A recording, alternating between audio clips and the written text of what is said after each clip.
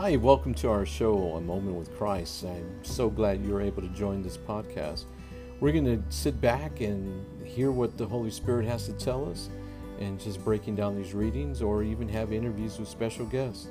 But as always, I'd just like to thank you for taking the time to choose to listen to this podcast. May God bless you always. Talk to you shortly.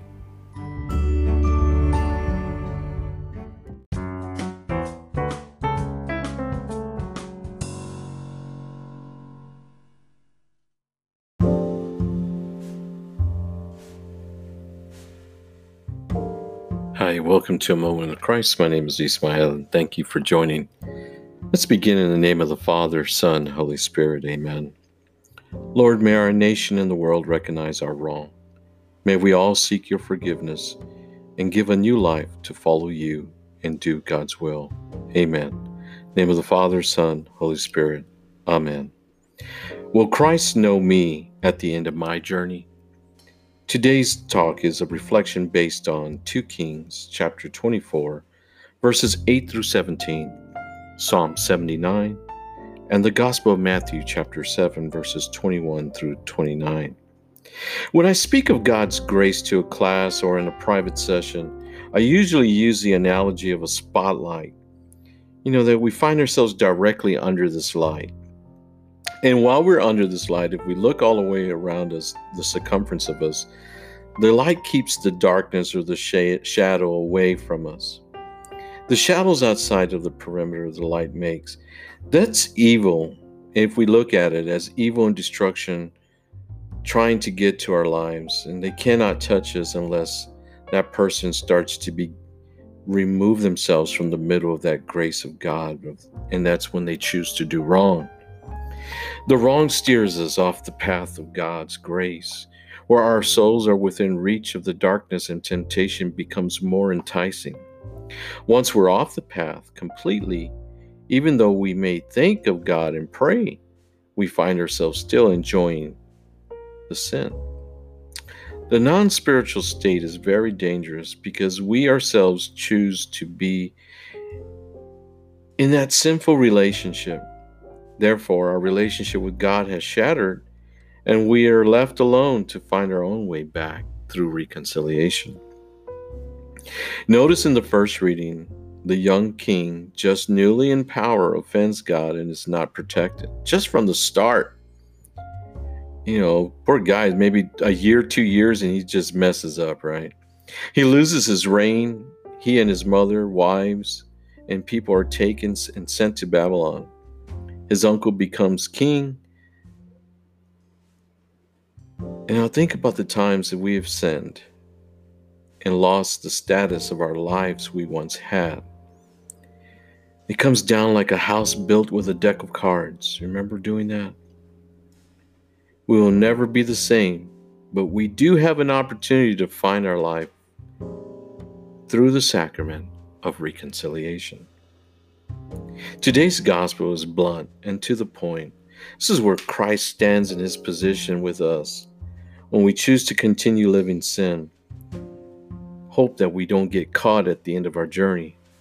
Because not everyone who says to me, Lord, Lord, will enter into the kingdom of heaven, but only the ones who does the will of my Father in heaven. That's Matthew chapter 7, verse 21. Pretty tough, pretty strong.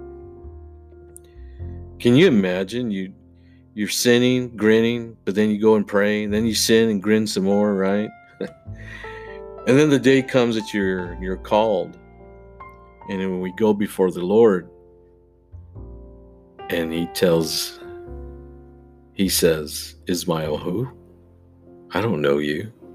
Wow, that has to be, I pray that I never, ever run into that. And I pray that none of you listening, or anyone for that fact, I pray that everyone converts and dies to the world, but lives in the Spirit. Amen, Father. Are we living in mortal sin? Is our spiritual home built on a solid foundation? So that when the storm of life and temptation hits us, we will not come crumbling down like that deck of cards that we built that house on. A reading from the Holy Gospel according to Matthew chapter 7, verses 21 through 29. Jesus said to his disciples, "Not everyone who says to me, 'Lord, Lord,' will enter the kingdom of heaven, but only the one who does the will of my Father in heaven. Many will say to me on that day, 'Lord, Lord, did we not prophesy in your name? Did we not drive out demons in your name? Did we not do mighty deeds in your name?' Then I will declare to them solemnly, 'I never knew you. Depart from me, you evil doers.' Everyone who listens to these words of mine and acts on them will be like a wise man who built his house on a rock. The rain fell, the floods came, the winds blew and buffeted the house, but it did not collapse. It had been set solidly on rock. And everyone who listens to these words of mine, but does not act on them, will be like a fool who built his house on sand.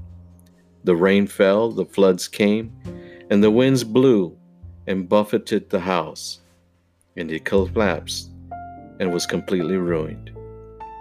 When Jesus finished these words, the crowds were astonished at his teaching, for he taught them as one having authority, and not as their scribes. The Gospel of the Lord. Praise to you, Lord Jesus Christ. Build our home. Build our temple, our faith, our home of God. Build it on the rock of faith, the rock of love, the rock of Christ, the rock of the church.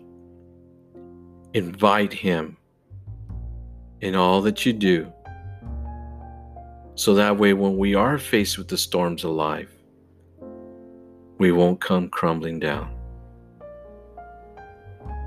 Until next time, take care.